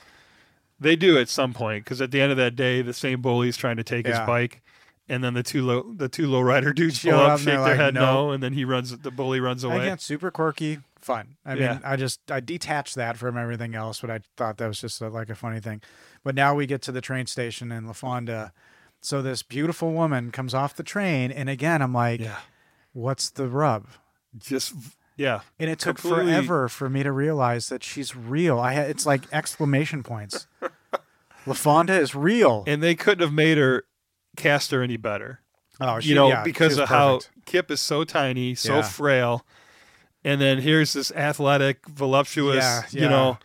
African American woman, just larger than And life she comes was, off she the was bus. great too. This actress, I think, Yeah, was and she- phenomenal. And in the interviews, so there's a Cyber Dynamite virtual interview that was done like a year ago or less than a year ago, where they had the whole cast on virtually with a guy in Chicago, a critic from Chicago. Oh, okay. So I recommend anybody to watch that. It was a lot of fun seeing all the characters talk about what their roles Yeah. and what they did, and it's called Cyber Dynamite on YouTube. So Nice. definitely check that out. And they do a little montage, and I love the music in that scene. It was old school keyboard and drums. Yeah. And slowly, I was like, I guess you can meet people met in chat rooms back then, and this happened. Are you at the picnic where they're at the picnic table and playing footsies? Is that Oh, the yeah. scene that you're at? Okay. Well, no, just in general, like they have this montage of them hanging out and doing stuff. Yeah. The music was perfect. And again, you're like, holy shit. Well, that was Rico's first She's day real. of shooting, is when they were at the picnic table playing footsies. He arrives on set, observes that scene, goes over, gets on his phone, and calls United Artists, I think he said it was, and says, "I think I have your next movie."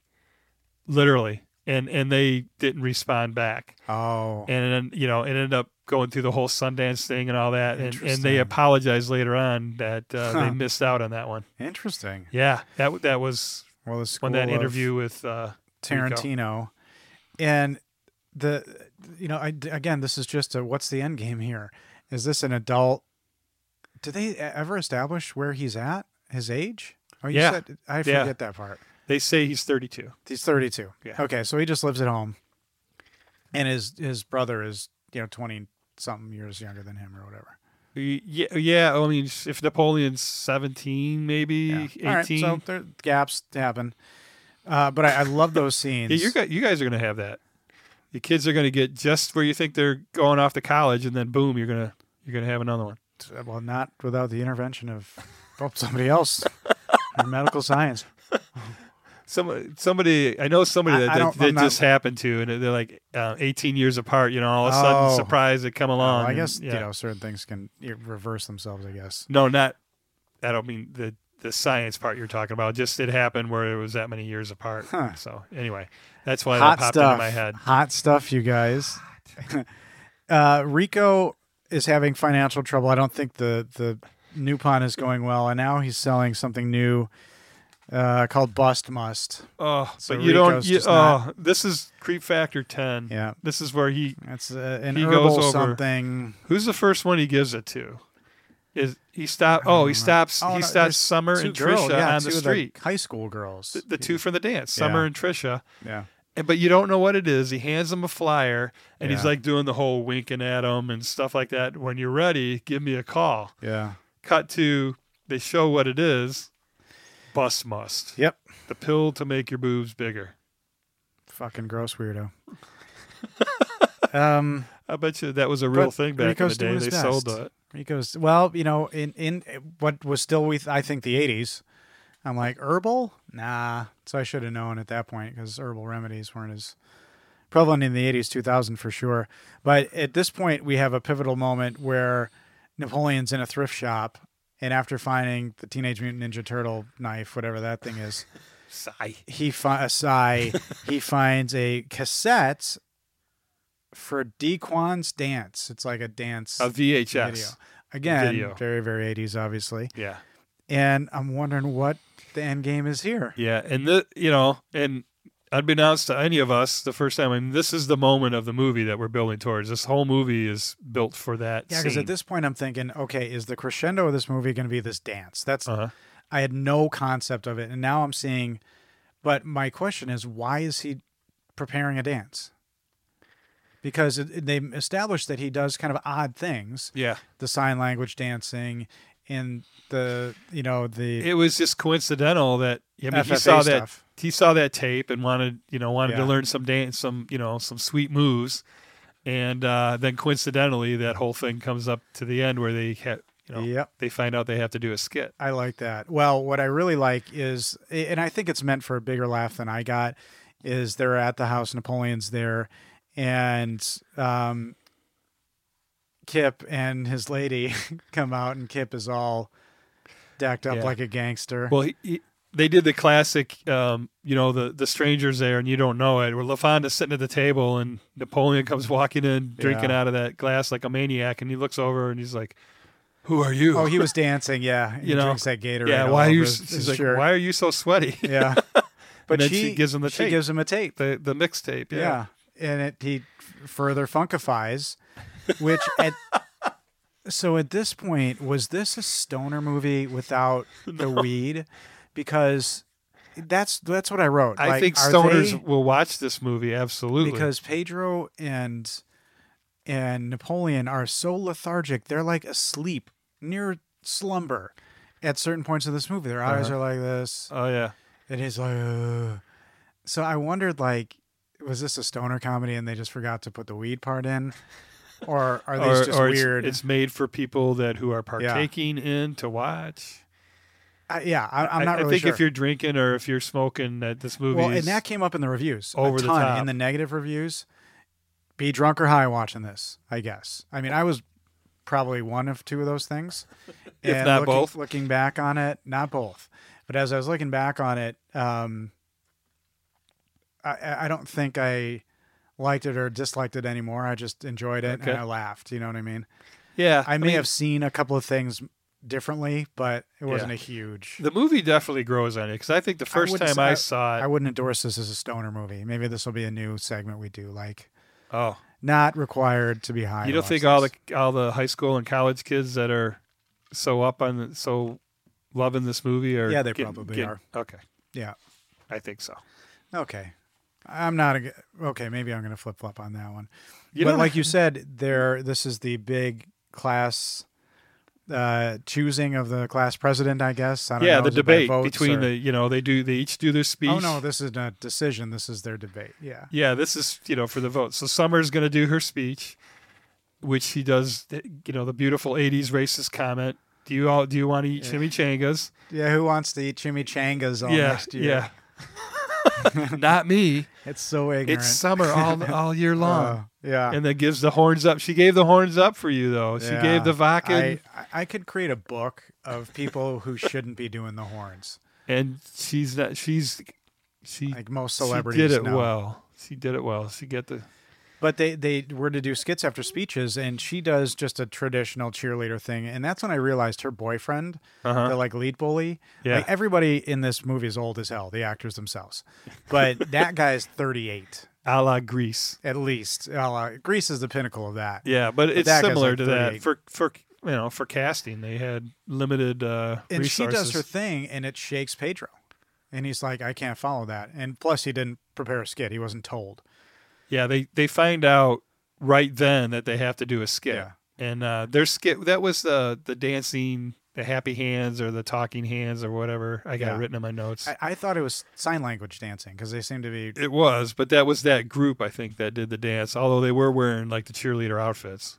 But it was to some poppy song and whatever. That's fine. Oh, it was like Britney Spears Larger Than Life. It was either like an NSYNC or boy.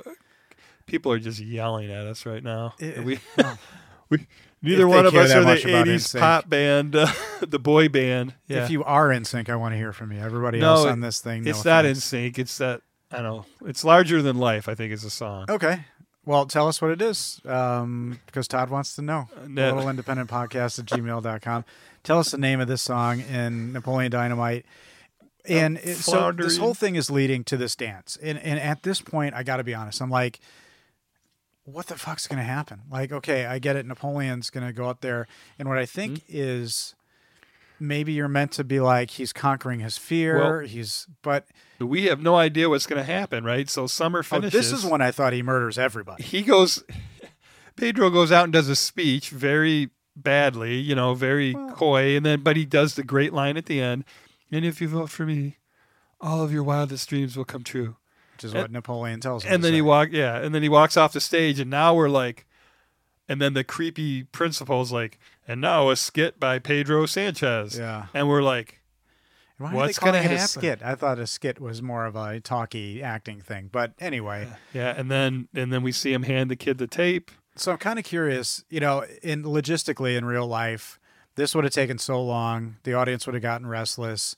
Most people would have left. But I'm glad this is a movie. No, you're staying out of class. And everybody sat there, patiently waiting for him to go all the way back to the sound guy. Be like, all right, cue this up okay.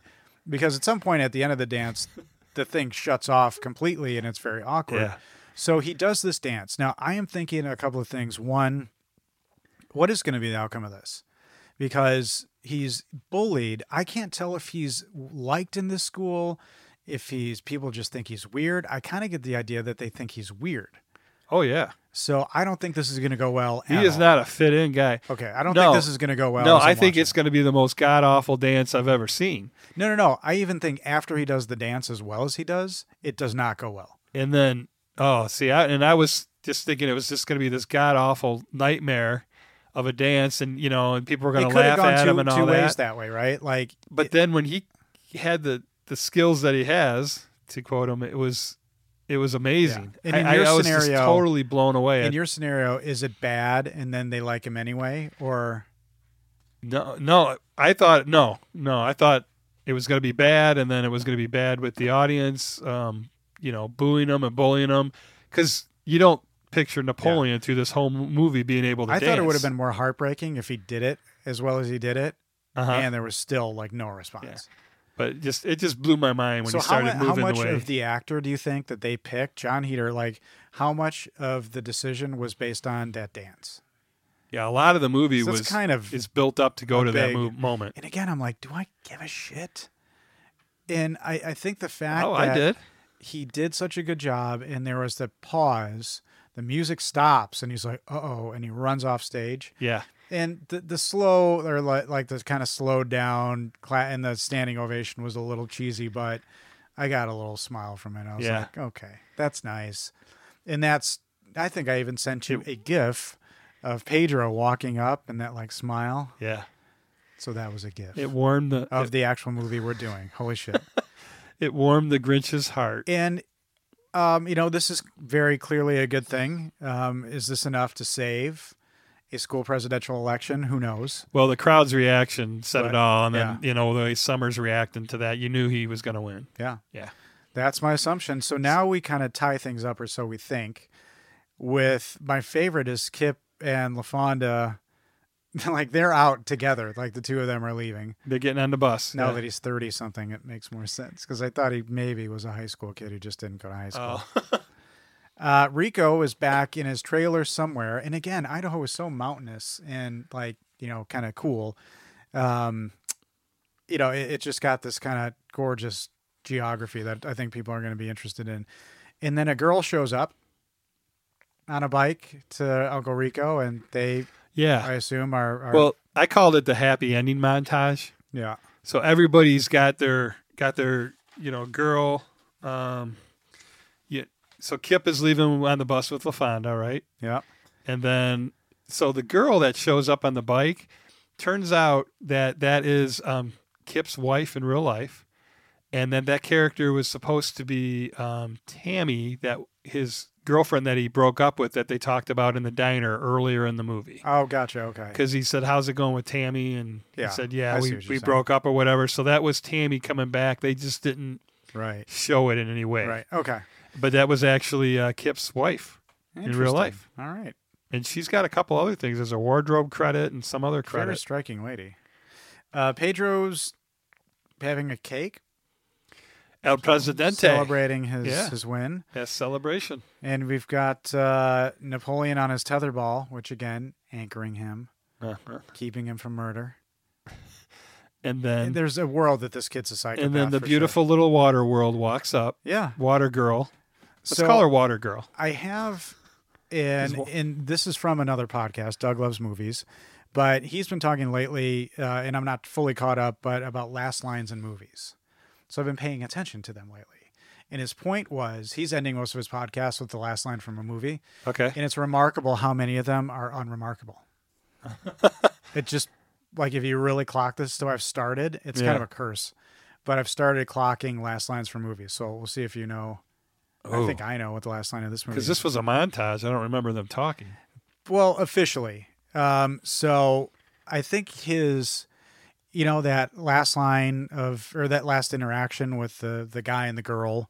So the girl comes up to him and there's going to be a monumental last line or whatever. And his last line was, "I caught you a delicious bass." Yes. And that's kind of, that's really in character for him. And that's when like the music fades in and I'm like, Yes. oh shit. All right. Fun Yeah, little another last 80s line. song. Yeah. And he and she play tetherball and he annihilates her and it fades out, or so you think, and then you have a post-credit scene, which I don't think we should go into. No, and that scene at the end of the credits was actually filmed a year later. Yep. And the family, it was actually LaFonda's real family in the audience. Oh, that's cool. Her family at the scene was her real family. And filming the post-credit scene costs more than half of what it costs to make the entire movie. Wonder why. So studio came in to and do did that. Okay. Studio came in. So a couple of notes. Studio came in to the intro they didn't originally like because the hands were gross. So the studio had the intro reshot with new hands. This was shot in 22 days. Who would you think would have been considered otherwise for this role? There was a famous actor who was considered for the role of Napoleon back 2004. Yeah, I did see it. I I know Jack Black was supposed to be Rico, or considered for Rico, Uncle Rico. Jake Gyllenhaal. Yes. Which is interesting. Yeah. That would have been weird. Yeah. John Heder was 26 when he made this movie, and Ephraim was 31. So it doesn't really matter. And as Todd mentioned, this is based off a short film in 2002 called Palooka. Yeah. Student film, black and white. A tie-in to our podcast, if you know it. Oh, I have a... Wait, this is scary, Ryan. I have a big tie-in to our podcast as well. All right. You go first.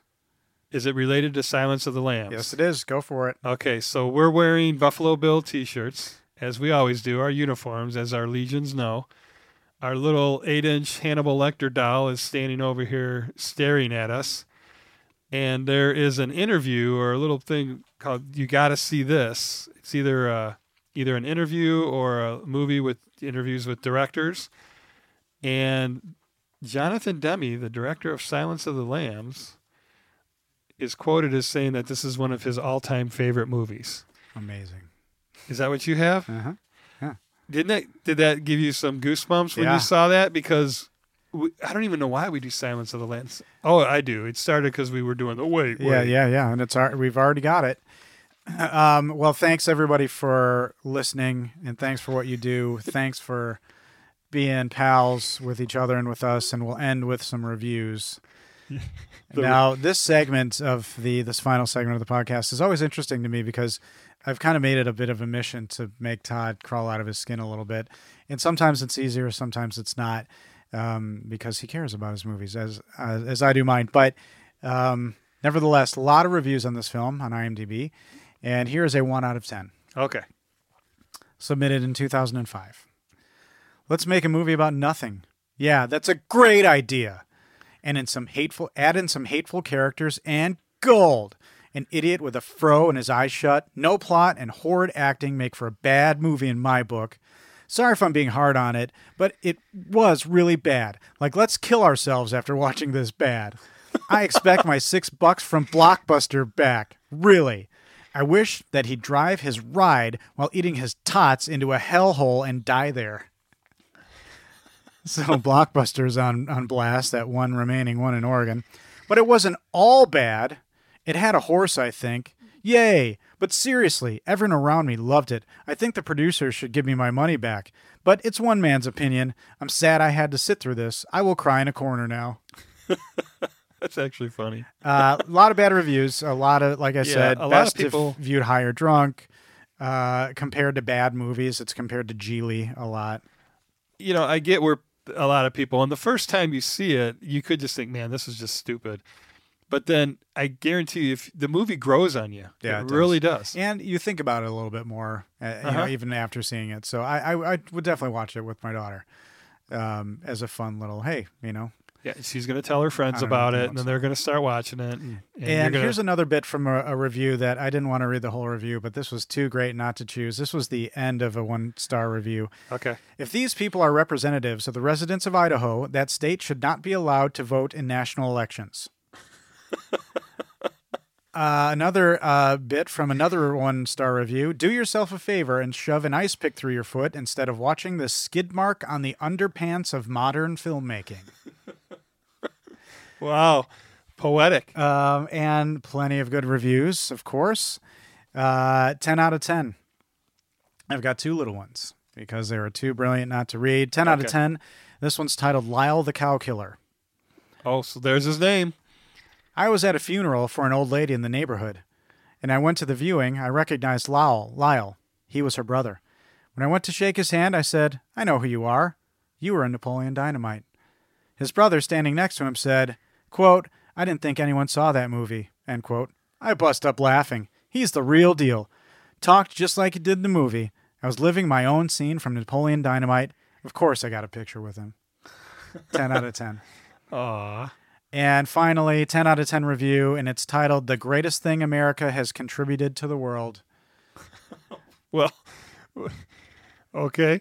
Are you ready? The greatest All thing. Right, this is his review, their review. The greatest thing America has contributed to the world. Magnum opus. Perfection. Sent by God to undeserved man. The end. So there you have it, a movie sent by a deity of some sort to an undeserving group of people like us. Yeah. So thank you for, would I watch it again intentionally? Maybe not. I don't know. But I would enjoy watching it with my daughter and Oh, yeah. kind of, seeing her take on things. Yep. And it's fun just when you're in the mood for it. And, awesome that we got it requested. And this certainly would have been something I could have picked down the line. Yeah. This was super fun. Yeah. Nice so job. Our first official nice job. requested Thank movie. you for being ambassador for our request. If you have any other requests, thoughts, or ideas, please email us at alittleindependentpodcast@gmail.com. Try to be nice if you can, and we really appreciate you listening. And Ryan? Yes, Todd? We will always have Monty Doro. Who are those guys? You'll love it. It's just a little independent. Love it. It's just as little independent. You're about to say. You'll love it. It's just a little independent. You're going to love it. It's just a little independent.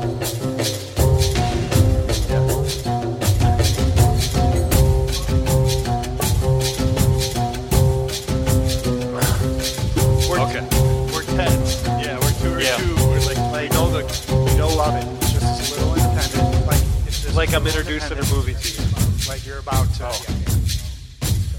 right. So, Yeah. It's just as little independent.